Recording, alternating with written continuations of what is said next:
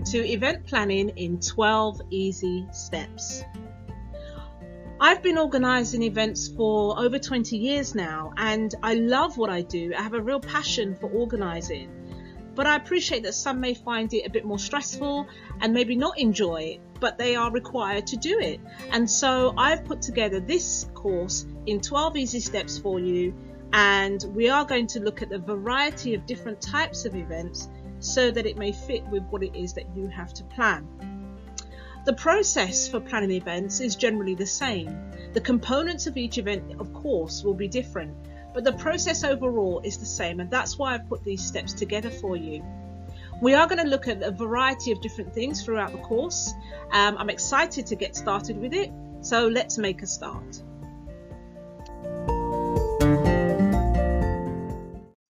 So here you'll see a variety of different types of events, from a conference, a seminar, presentation, to maybe a product launch or a book launch or particular merchandise or candles or something you may be trying to promote. We've got your Christmas parties in there, and that may be a Christmas party at home, it may be an office Christmas party. The banquets on a larger scale, and your weddings, of course, that can be very, very intricate with a lot of detail and potentially very stressful bride. And then you've got your quiz night, which could be held in the local pub, it could be in a school, and your reception, your stand-in. Drinks and nibbles, that type of thing, that kind of standing event that, you may have it as a very formal reception, or it may be something more informal. There are so many different types of events. I mean, if you're organising, for example, a youth camp or, a variety of different things that are all on different levels from each other. Of course, a wedding is going to be very different to a youth camp. A Christmas party is going to be very different to a conference. But these 12 steps will work for all of these events. And of course, if you need to eliminate any step, then by all means do so. But I believe that all of the steps will be important for you to be able to organize a successful event. Now, the first thing to consider is your budget.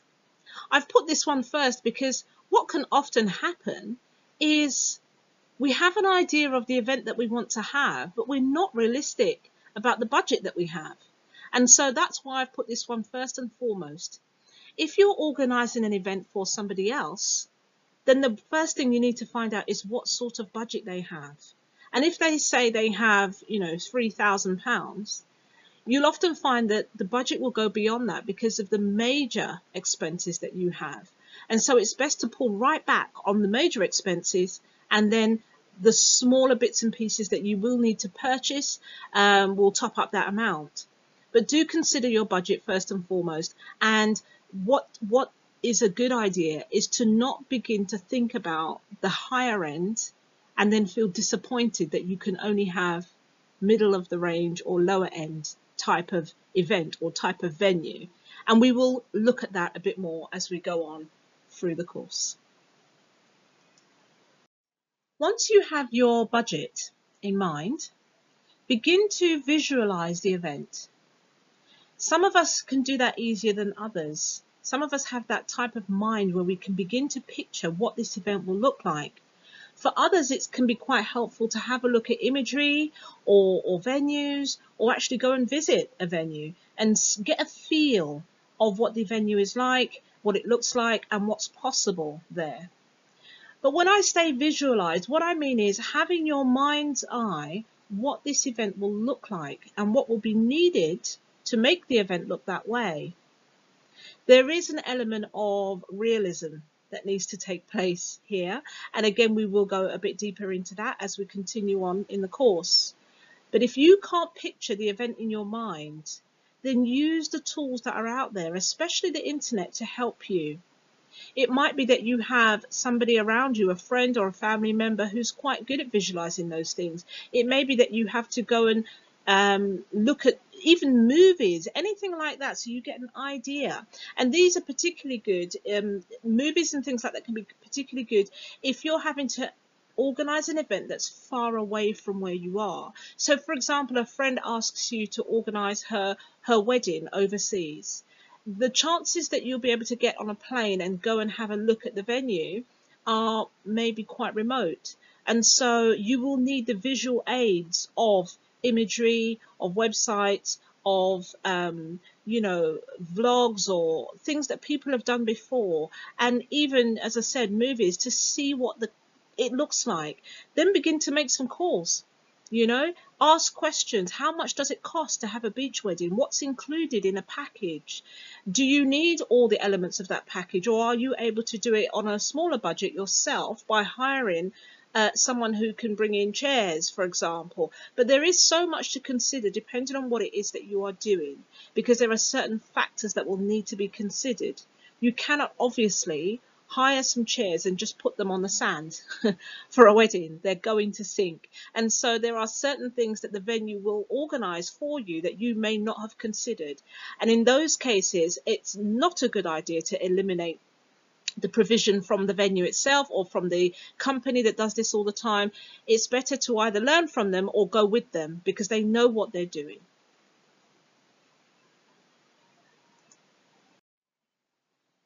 Now, step 2, we're moving on to the vital components. Now, when I list the vital components, if you imagine baking a cake or making a recipe, there are certain things that cannot be left out. So if you bake a cake without sugar or some kind of sweetening ingredient, it's not going to be a good cake. And so I think you get the idea of what I mean. You need to have your vital components to enable any type of event to go forward. So, for example, we're talking about your venue. We're talking about a speaker. If you're having some kind of seminar or conference, you will need to have microphones and technology to be able to make a seminar and conference a success. Unless you're doing a kind of very small, on the ground, interactive, low number teaching, then you may be able to just use your voice and some tables and chairs and a few guests and you'll be fine. But again, that's what I mean when I say to picture, visualize your event. What is it that you're trying to achieve? And based on that, what do you need? If it's a wedding, you will need a church or a venue where they can hold, there has to be a license for you to be able to get married in a certain building. So that will need to be in place. So you will need to have, catering and tables and chairs. You will need, but the bit that I'm getting at here is the bigger elements, the vital components. You can bake a cake without sultanas, or you can bake a cake without having icing on it. You might just want the sponge cake. But there's certain things you can't do without, and those are the bits I'm asking you to think about now. So depending on what your event is, if you're organising a youth camp, you will need to have accommodation, you will need to have activity, you will need to have food, Of course, your guests are going to be added to all of that.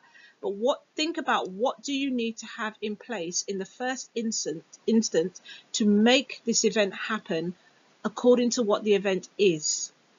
That's what you need to think about for this one.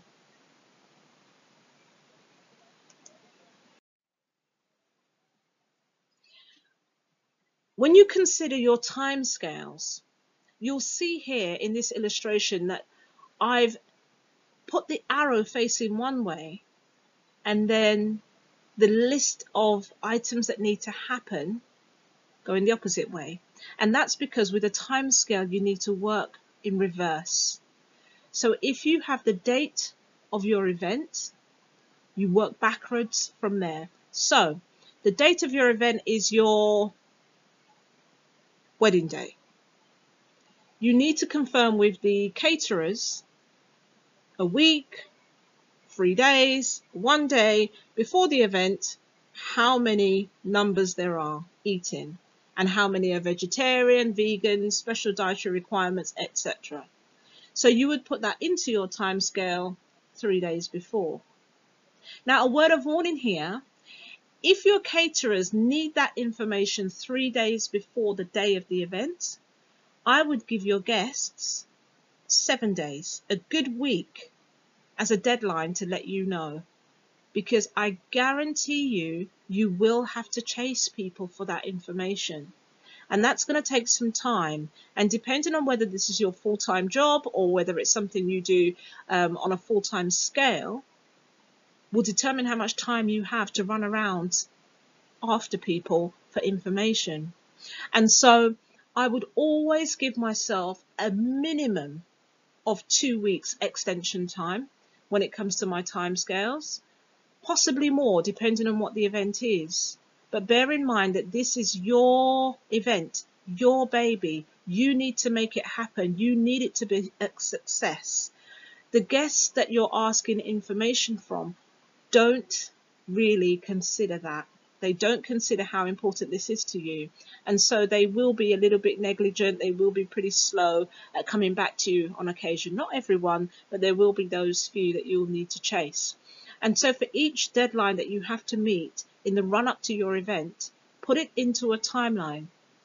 Of course, it doesn't need to look like this. You'll see timelines on, just on a sheet of paper typed out, and it will say something like 6 months before. And it will list all the things that need to be done 6 months before, and then 3 months before, 1 month, 2 weeks, 1 week, 3 days, the day before. And it can work like that. Whatever works best for you. Of course, we have so much technology now and apps and all sorts of things that will help us with these timescales and these countdowns, especially with wedding apps will often give you a countdown to the day, and it will tell you what you should have made happen by any given timescale in the run up to your day. Weddings are very popular for that, but a lot of other events don't necessarily do that, but you can create your own. And when you're doing your timescale, bear in mind your character. Are you somebody who is on the penny, who's on top of it all the time? You consume this thing, you eat and sleep and drink it, everything around this is taking up your time? Or are you somebody who will put it to one side and maybe forget a little bit for a couple of days, and oh dear, panic stations, you've forgotten that thing? That's why it's important for somebody like you, the second person there, to have timescales and have reminders. Use your phone, your laptop, all the technology you can to remind you of what needs to get done.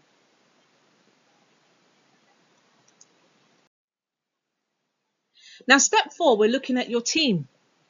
You may think, well, I don't have a team. I'm doing this on my own. I'm organizing this on your own. But you will find that there are people around you that are helping you to make this happen, even if it doesn't feel like it. So you will be at the center. If you imagine you're at the center of all of this, and then you may have your core team. There may be people immediately helping you or assisting you or advising you. And then you will have the wider team. And these could be maybe your suppliers, your caterers or your DJ, or, the various different people, person that may be running a bar at your wedding, or at your event. There'll be various people, florists, and, those that have a part to play, but they're not a part of the decision making. They're your wider team. But they all do need to fall in line in a sense, because they've got deadlines to meet and you've got a timeline to make happen. And so consider who you have. Now, I strongly advise that you put the right people in the right places. Of course, you don't want the caterer doing the flowers and the florist doing the catering. That's not what I mean. With your core team, I suggest that you have those that are strong in a particular category, playing a particular role.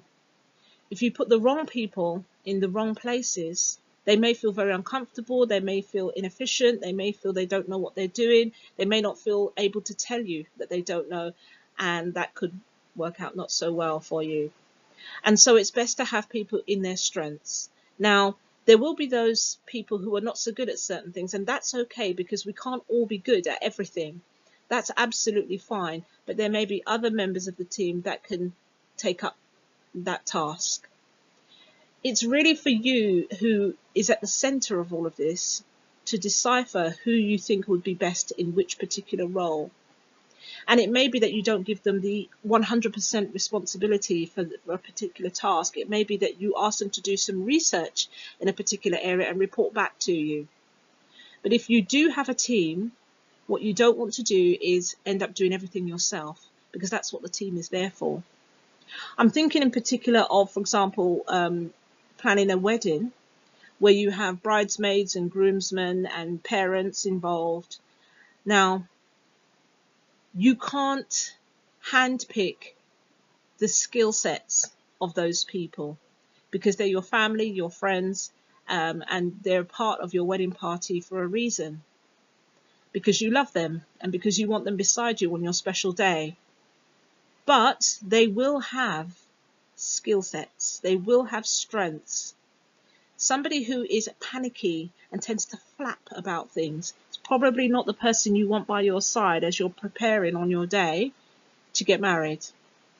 You love them, I'm happy to share with you that on my wedding day, I had myself and my sister alone in the room where I got ready. The makeup artist was allowed in the room, and later on the photographer was allowed into the room. Nobody else was. And I made that quite clear because I looked at the characters of my bridesmaids, and they're wonderful. I love all of them. But they were very excited. Of course, they were excited for me. They were excited to be a big part of the day, and I wanted them to enjoy and have fun. And so they had their own room where they were able to have fun and giggle and laugh and get on with everything. Where what I needed was to feel that everything had been done, everything was in order, that I felt quite serene. I was about to get married to somebody for the rest of my life. I needed my head to be in the right space. I needed to make sure that everything had been organized because I'd organized the event myself. And whilst I wasn't worried, I just wanted my head to be in the right space. And then when I was fully ready, I then emerged from the room, and then everybody made a fuss, and it was wonderful. And then the fun began, and it was wonderful. And I'm just sharing that little snippet with you because sometimes that's what we need to do to get away, to get our head straight, to make sure that our events are planned the way that we want to without the distraction of others. But within your team, do pick out the strengths. If you have somebody, for example, in a position coming away from weddings now, but it may be a seminar or a conference or something else, don't put somebody who is very shy and uncomfortable with people at the door to greet people, or maybe on registration. You want someone who's a problem solver to be on registration, because that's the focal point for any guest, is the registration desk, because they are the problem solvers. That's how they're seen. If there's an issue, if something is needed, if something's not working, that's where they go. So you need somebody who can think on their feet, who, even if they don't have the answer, doesn't fall apart, who will be able to say, oh, thank you for letting me know. Bear with me. Let me just try and solve that problem for you.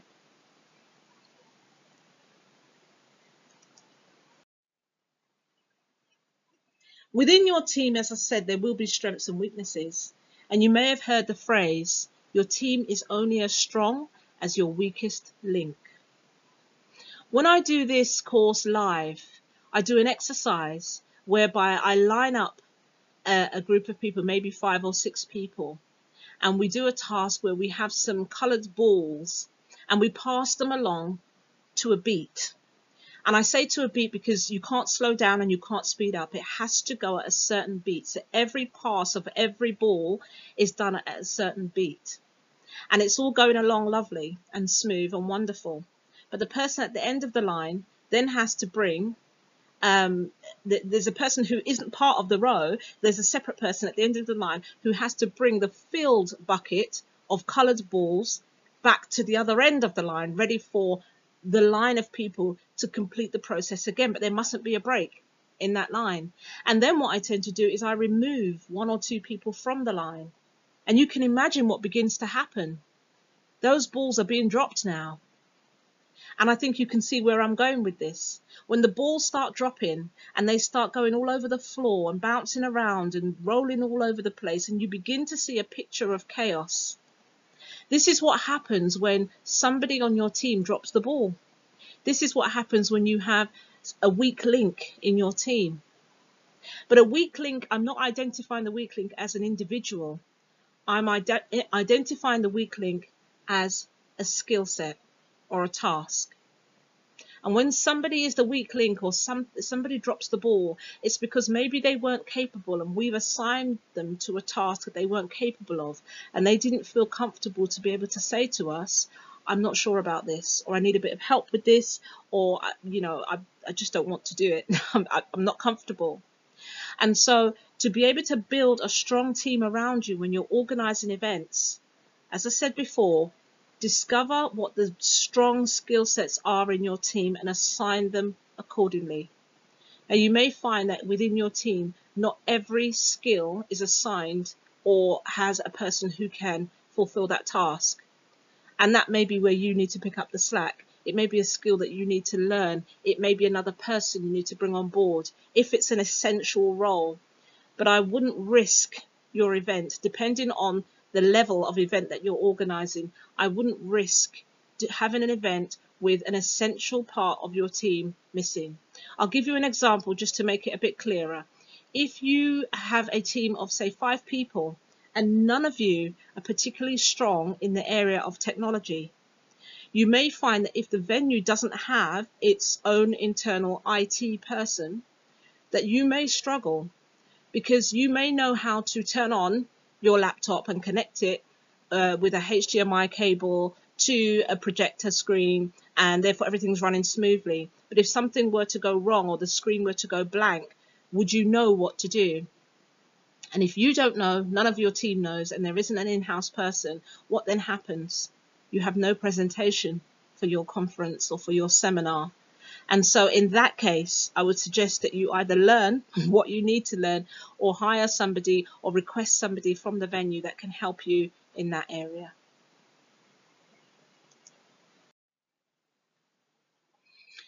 Also within your team, the communication needs to be very, very clear. Now, one of the best ways I have found is using some kind of technology. I'm a great fan of WhatsApp forums. I'm not a great fan of having a number of them running it all at one time and, driving you a bit crazy. But what I do like is being able to set up the forum in the run up to the event, and then we can leave and delete it afterwards. But everybody knows what's going on, because different people on your team will have different levels of availability throughout their day. There may be those who work full time. There may be those who have a lot of availability and are constantly responding straight away when you need them to. But there will be those who will be able to pick up messages later on in the daytime or later in the evening or at the weekend, again, according to whatever your event is.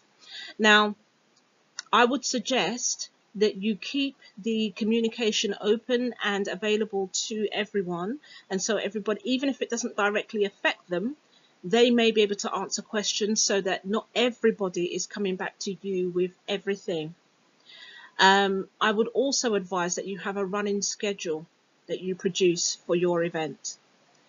A running schedule should have all of the information about the event on that document, piece of paper, electronic, PowerPoint document, whatever it may be.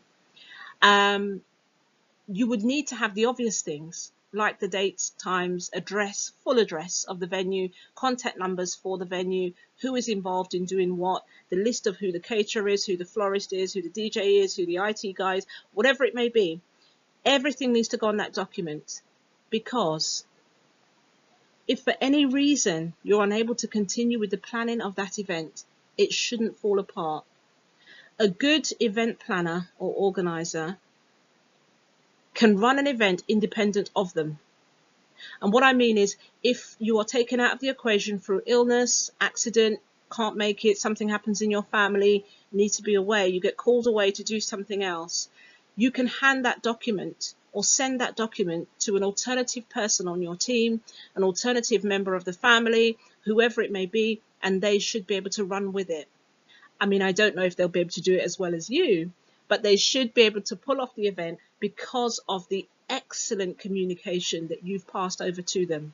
So keep your schedule as a working document, update it regularly with the latest information so that you don't frustrate your suppliers and other people involved by them having to repeat what they've already told you. Make sure that it is kept up to date.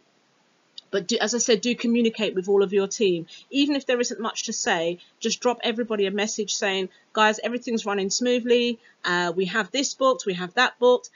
Certain things are in place. We still need to finalize A, B, C, and D, but all is well right now. And then everybody can be reassured. But it really is up to you to drive that and make sure that everybody's communicating with everybody else so nobody is left out of the loop.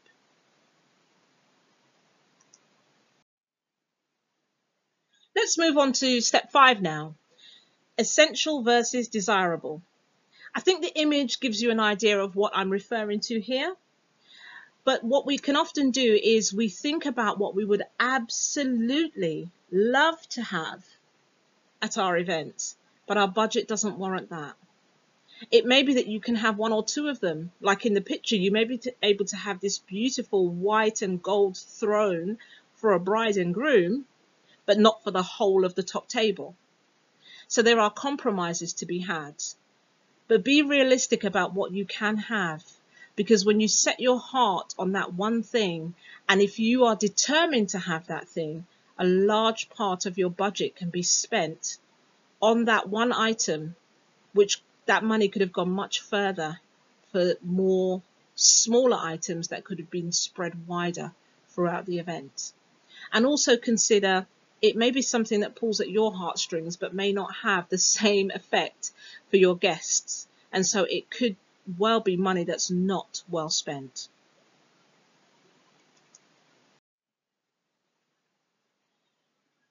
I want you to think about your event. At the beginning of the course, we looked at visualizing your event. But this is a bit different. Now that you've probably got a few things in place, a few ideas, you may have booked your venue, you may have a good idea of how the event will run by now. Now I would like you to do a virtual walkthrough in your mind of what needs to happen for your event to be a success. Now, one of the ways I do this is I imagine myself as a guest at that event. And so I think now it's based in central London or New York or somewhere where parking is not very accessible. Consider those things, because if you're asking people to travel into central London for a black tie dinner and banquet, you're then asking people to travel on public transport in their black tie or their cocktail dress, and they may not be very comfortable with that. I don't think I would be. And so do consider that when you decide on what type of event it's going to be, also consider where it needs to be.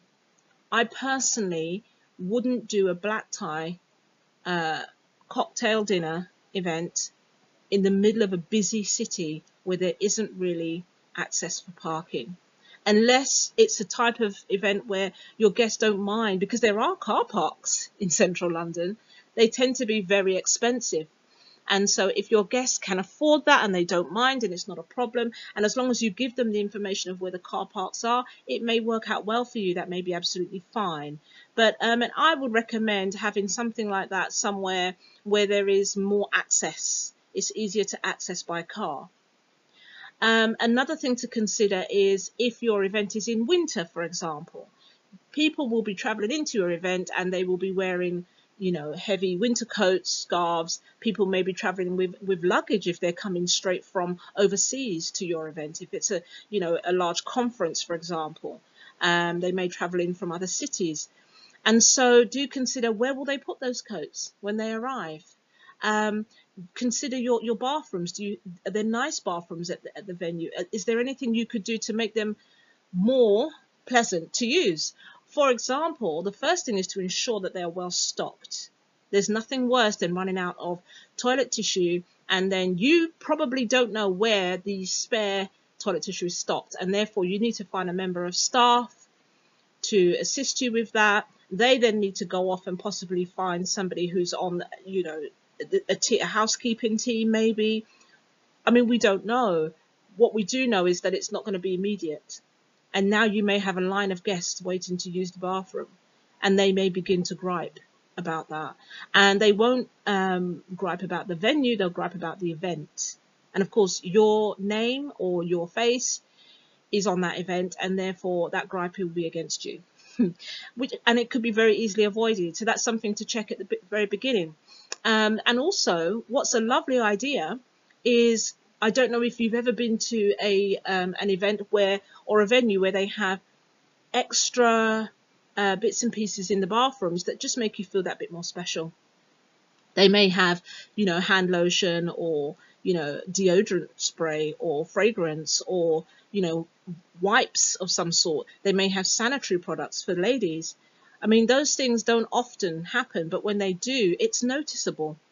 And that's something that you can provide. You can have a small basket or a little box, just things like gum, or some mints, some wrapped mints, anything that would help people to freshen up, because that's what they're in the bathroom for. A lot of guests will go straight to the bathroom when they first arrive, just to freshen themselves up. If it's a windy day or a wet day, or, that's where they go. And so it's nice to provide those things. When you walk into the venue, what's the first thing you see? Is it very unsightly? Does it need to be covered up? Does there need to be something in front of it to block out that view? Walk yourself through as if you were the guest of what could happen, what may happen, what should happen when you arrive at this venue. Also consider, prior to arriving, what you can provide your guests with. You can give them information about eateries that may be nearby, hotels that may be nearby, parking facilities, where the actual event is taking place. So if the event is in a meeting room on the 19th floor of a high-rise building, you can tell them in advance. They may not retain the information, but they will appreciate being told in advance exactly where to find you.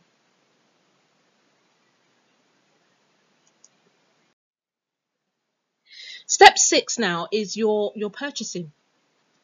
The reason I put this in here is quite often there have been issues around deliveries and purchasing for an event, because we haven't always considered the delivery times and how far in advance we may need to order something for it to arrive on time. And when I say on time, that's a good week or two before your event, so that you can check things, you can package things, you can reorder if what you were expecting doesn't look anything like you thought it would. And with that in mind, quite often now we tend to use places like Amazon, eBay, and other facilities online.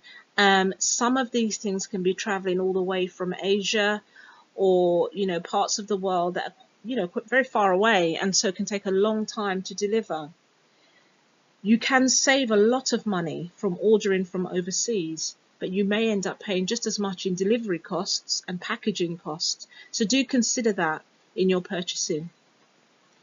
You may also find that you find things locally in your local stores, and they're a great idea, but for larger numbers, would you be able to get enough of that item in that one store?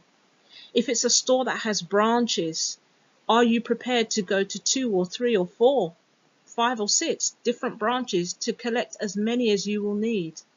And what happens if, having done all of that, you're still short of a few and you can't get any more? This can often happen when you see items on sale and you think there's a great idea, but another store has already sold out of that item, or they maybe didn't have that item on sale where another store has. Consider all of those things. Definitely jump online, do your click and collect options, because that can save you a lot of mileage. Bear in mind that if you're doing the purchasing, are you purchasing with your own money or cards? Do you need to get permission to purchase each item? Does it have to be cleared by, your finance department if you're working in a corporate environment? Do consider all the pitfalls and the perks of purchasing, and how long it will take, how much it will cost, what may need to be done once those things arrived. I did an event a couple of years back where part of the giveaways were little, I think they were sort of 2 by 2 by 2 acrylic boxes, clear see-through acrylic boxes with the branding printed onto the front of the box, and each one was filled with jelly beans. And I thought it was a lovely idea, but it was a low budget charity event, and so guess who had the task of putting all these jelly beans into these boxes? And not just putting the jelly beans into the boxes, I had to assemble the boxes themselves, and they were small and they were fiddly and they were sharp. I had to be very, very careful. And of course, I'm handling food, so I had to use gloves and scoops, and it was very fiddly. It was worth it because they looked wonderful, but it was very time consuming. And what I found is I hadn't estimated quite the amount of jelly beans I would need, and therefore I had to put in another order for a bulk bag of jelly beans. I had to wait for those to be delivered. Thankfully, I'd applied my own rules and I'd ordered it all in advance, and I had plenty of time to do it. But that's an example of not always considering when we have our ideas of what we want to do for little things like favors for weddings and giveaways at conferences and events and things. Bear in mind what will go into making that thing happen. Now, step 7, I want you to consider what will make or break your event. If you are having a keynote speaker at a conference and you've advertised that this will be the keynote speaker, in fact, this person is what is attracting everybody to the event. They're coming purely for that person. And you get a call saying they've been taken ill and they can no longer attend. What will that do for your event? Can you replace that person, or do you need to cancel them? Have you used the money from the ticket sales of that event to pay for the event? In which case, are you in a position to be able to refund if that person can't make it, that keynote speaker can't make it? What will make or break your event? On many, many, many occasions and in many situations, there is a way to recover what may have gone wrong, but there may be elements where you just cannot replace one thing with another. You cannot replace one bride for another, one keynote speaker for another, unless your guests really don't mind and you can find someone who's maybe just as good on the same subject and replace them. Again, that's your decision. But do bear in mind what will make or break, and those are the things that you need to absolutely secure. Cover yourself, cover your company, cover your finances by having contracts in place that say if the person cancels within a certain time period, then etc., etc., etc. Now, I'm not in any way a lawyer. I couldn't tell you what needs to be in that contract. What I do know is there are plenty of places where you can find out this information. There are plenty of samples and templates that are available to you to be able to make those decisions. But you will need to secure the items, the elements that would cause your event to be cancelled or to be damaged, destroyed, whatever it may be, depending on what your event is. Cover yourself, get insurance if needed, but do consider from the very beginning what is absolutely essential. If a caterer pulls out, that's not make or break. There are other caterers, and there'll be many caterers who'll be happy to step in at the last minute. They may not be able to produce what the other one could, but as long as there is food to eat, you're okay. You're okay. Guests can also be very forgiving. When certain things are out of your control, they can be very forgiving. But it's the vital things that you need to consider.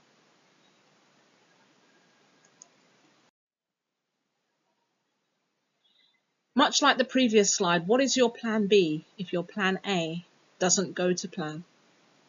A great example that I heard not too long ago was of somebody who ran a youth camp. And I did this session with them, and they explained that they use an establishment or an organization that has several camps dotted around the UK. And if for any reason there is maybe heavy rains or something causes one of their sites to be unusable because of flooding, because of something's happened to a part of the building, they write into their contracts that within, as long as there is availability, you can use any one of their other sites to hold your event. Now, that's great. Assuming there is availability, that's some security for the organizer that their event can still go ahead. It may take them longer to get there. It may be a slightly different setup, but at least you don't have to cancel. Because if you imagine for a youth camp that may be happening in school holidays, cancelling that event doesn't just affect the children or the young people or the people that are attending. It affects the parents who have thought, right, I've got that week covered, and they're able to go off to work. So it's good to have these backup plans so that you can still progress. I had another situation where I attended a wedding, and the caterers at the wedding had dropped the cake, the bride and groom's cake. And so there was no cake on display, there was no cake to cut. But thankfully, of course, they hadn't anticipated that their cake would get dropped.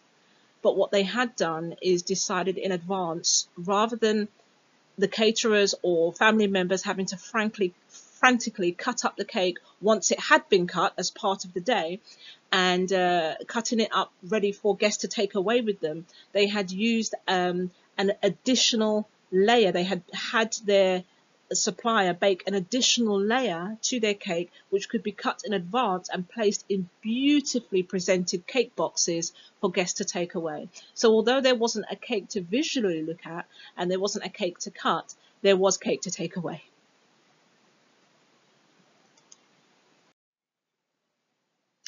Step 8.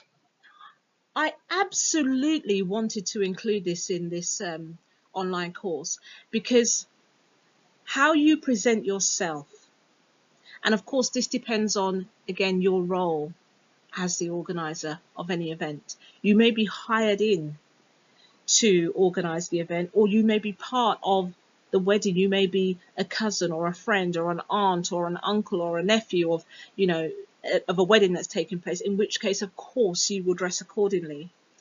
But I've often seen particular types of suppliers, I'll just be honest with you, photographers, musicians, videographers, who come to very special occasions dressed in jeans and Converses and maybe a baggy t-shirt, and they're intermingling with guests, not because they're having a drink and something to eat, but they are surrounded by guests because of the job that they have to do.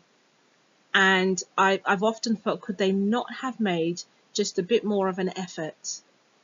Now, of course, I do understand that they need to be comfortable. They probably need to have lots of pockets and things.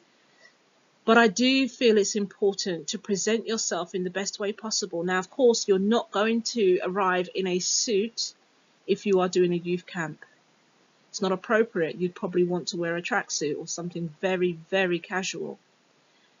I guess my point is, depending on what the event is, dress accordingly. There are ways, as you can see in this image, that you've got two very, very smart people, and then you've got two who are more casually dressed, but they're very well dressed. Casual doesn't mean scruffy. It just means appropriate to the dress code. Always find out what the dress code will be. I mean, if it's a wedding, of course, you know it's going to be smart, unless, of course, you're having a particular themed wedding, or you're having a wedding where people have been instructed that it's going to be very casual, very easygoing. We don't want suits. We don't want, cocktail dresses or day dresses. Then, of course, you go with that flow. But it's important that you try to fit in as much as possible, and don't I'm trying to put this nicely, don't make the person who's hired you have to regret that they did.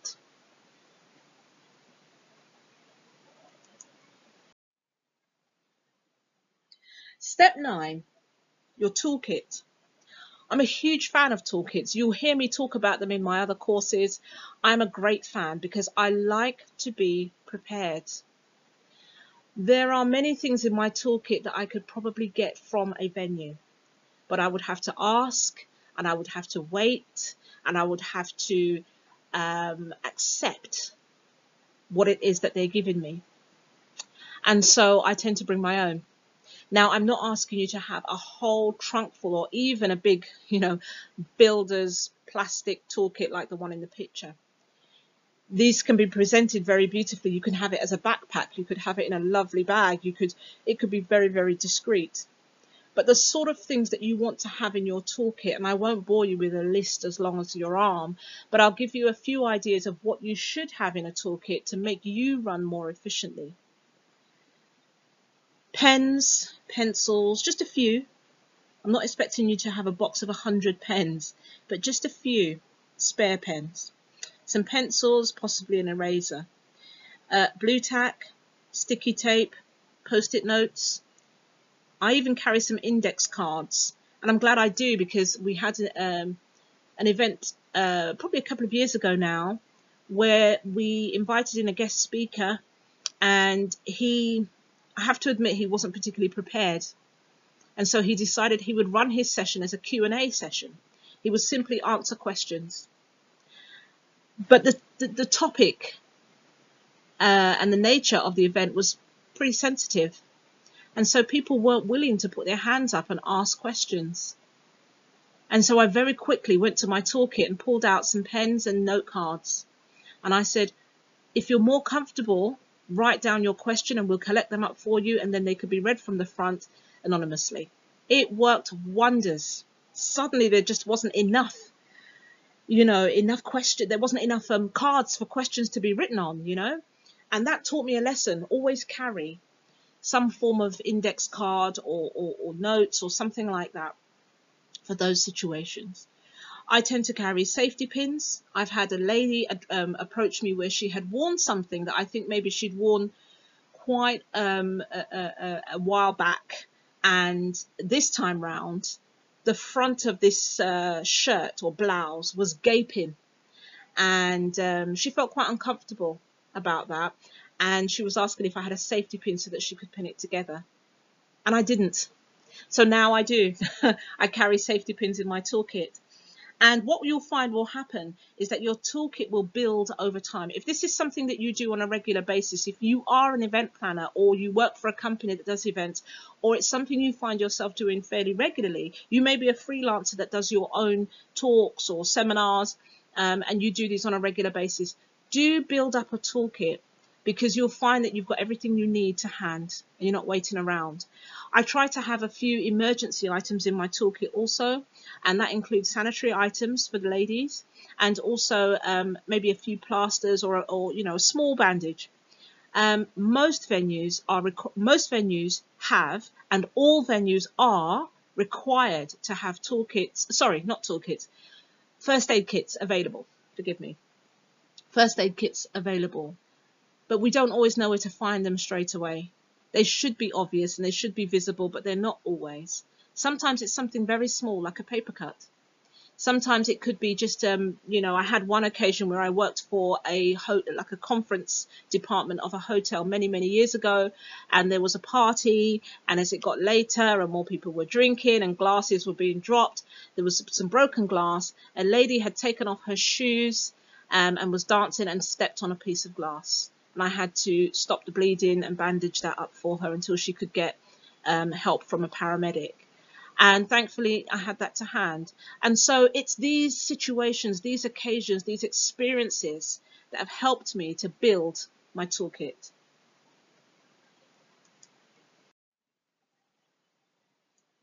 Step 10, have a checklist.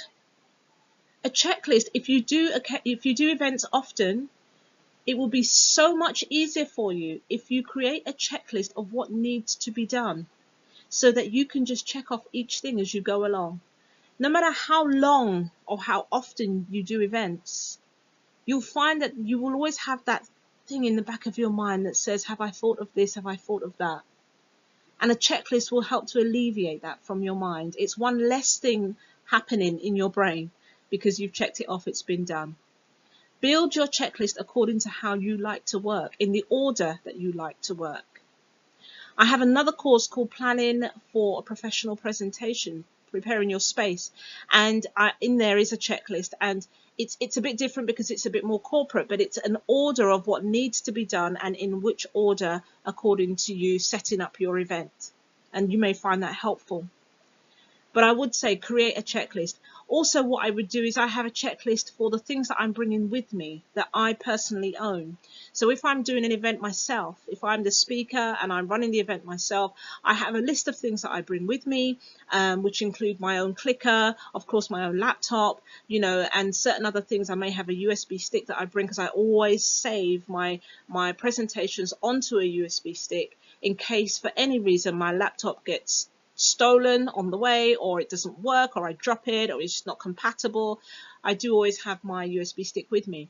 And so those things that you tend to bring along with you, I make a list of what they are, and when I'm ready to leave the venue at the end of the event, I will check my list to make sure I have all my things with me. Because if I've traveled far and wide to do this event, I really don't want to have to travel back there because I forgot something.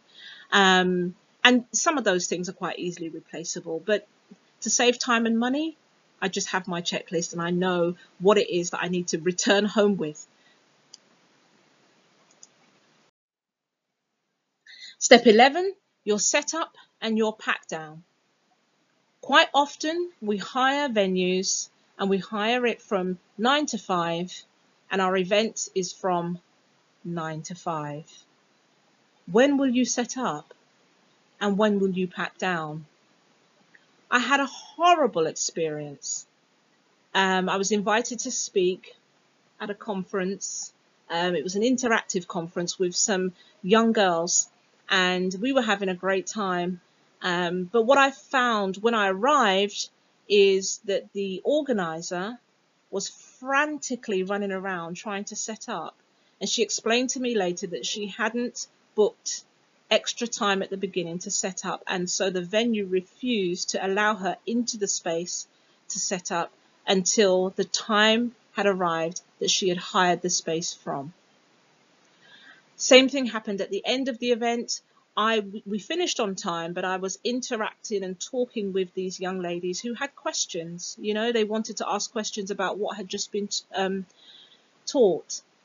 And whilst we were talking, there were members of the facilities team of that venue packing down around us, moving personal items onto the floor so they could take the tables away.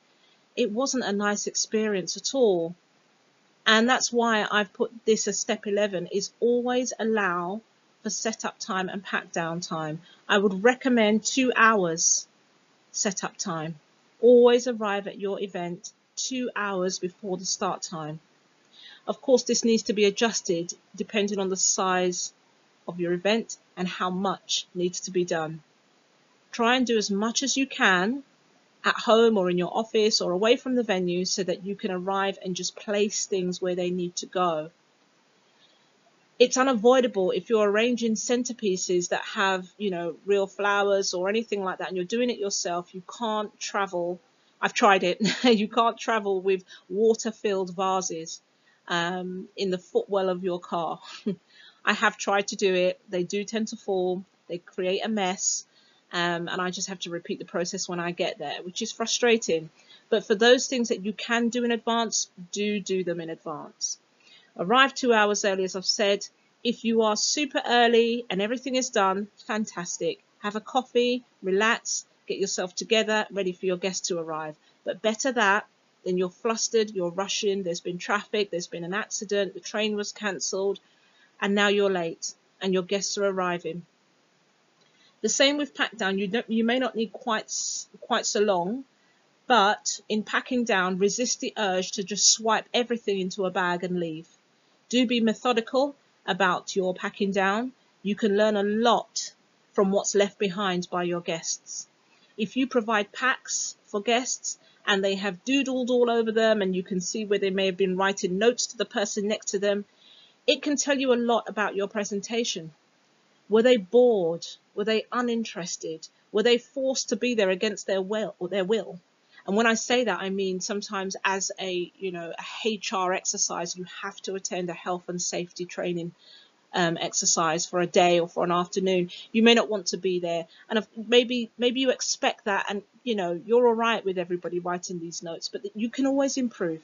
You can always improve. You can always make a session more engaging or more interesting.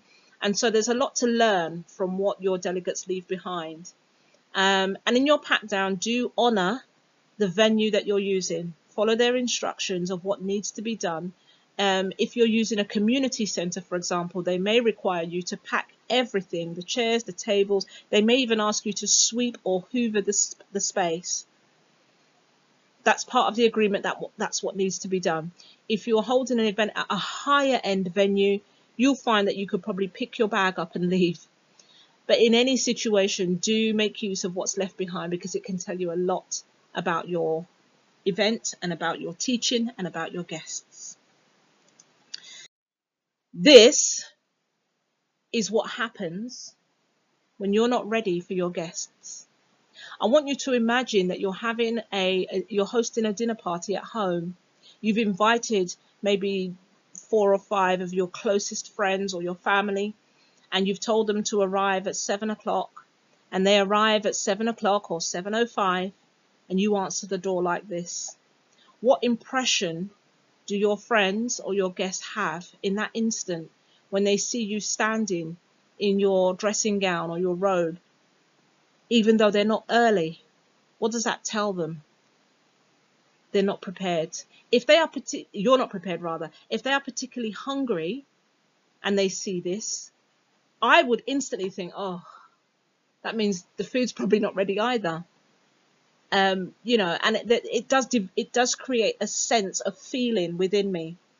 It's the same for your guests. When you arrange an event and the guests are arriving and you are not ready, your room isn't ready, your presentation isn't ready, you're not ready to greet them. If they're super early, which, technically is not a good idea, it's actually quite rude to be too early. But if they are early, feel free to ask them to wait in the lobby area or somewhere where they can be seated. But the worst thing is to allow them to come into the space that you're setting up for the event and watch you as you frantically try to get everything ready on time. That's not a great idea. That will stay with them. And so it's good to ask them to wait elsewhere. And you're within your rights to do that because they have arrived very, very early. But I would suggest that you are up and running and ready to go a good 30 minutes before your guests are due to arrive. If you want to play some soothing music in the background, or if you want to engage with your guests as they arrive, that's absolutely fine. But just be ready for them. And our final step, step 12, is do a debrief. You'll see that I'm not going to go into the details of the actual running of the event because there are so many different types of events. It would just take me too long to go through the intricate details of how to set up for a wedding compared to how to set up for a seminar or set up for a conference or set up for a camp or set up for a quiz night. They're all very, very different, and that would be a whole other course. But having had your event, do a debrief. A debrief should be, clue is in the name, brief. It shouldn't be an hour or 2 hours long. If you do your debrief immediately following the event, your team are tired. You are tired. And there's a temptation then to just not say anything, not get any feedback, not give any feedback because you just want to get out. In an ideal situation, you would have a team of people or, some volunteers that can help you to pack down whilst you have a quick debrief with your team. But I would recommend that you do it as soon as possible following the event because that's when your ideas and your experiences are fresh in your mind. There is so much to learn from a debrief. But please don't use a debrief to reprimand or highlight all the things that went wrong and all the things that didn't happen that you had specifically requested. Of course, those things do need to be discussed, but not only those things. A debrief should be a good space to congratulate your team for an event well done. To congratulate individuals, but don't pick out 1 or 2 and leave the others. Try to find something good about each of them, if possible, because you want to empower them. Good leadership is influence, and to influence your team, they should want to be or want to do what you do. And so inspire them, encourage them to be better by encouraging them in what they have done well, so they want to do even better next time. Use your debrief to get information on particularly the areas that you haven't been privy to. So, for example, the reception area. You may have not been part of the reception or the greeting panel or whatever it may be. You may not been a part of the people who were selling merchandise or people who were serving the teas and coffees or whatever it may be. If you weren't there, get some feedback from the person that was overseeing that part of the session. Gather the information, collate it all, because if you have been hired by a client or an employer to run this event, you need to know exactly what's happened, all of the feedback, so that you can feed back to them. And so collate that from your team, but keep it simple, keep it brief. It doesn't have to be like this, seated around a table with a laptop out. If you have a good enough memory, you can literally gather in a huddle in a corner of a room and do a quick debrief in 10 minutes, and it's done. It doesn't need to be longer than that. If there is cause to speak with a particular person or two individuals about something that may have taken place or something that may have gone wrong, or they've got a great idea they want to share, release the rest of the team and speak with that person one-on-one, or arrange to meet with them the next day. But don't keep your team too long, because it will put them off wanting to work with you in the future. Do make the time to follow up. Follow up with your venue, follow up with your team, follow up with your client, follow up with your employer, whoever it is that you're doing the event for, follow up with them. It's always good to feedback, not too much information, because you don't want to bore them with the detail of something that maybe didn't go so well or how it could have been better.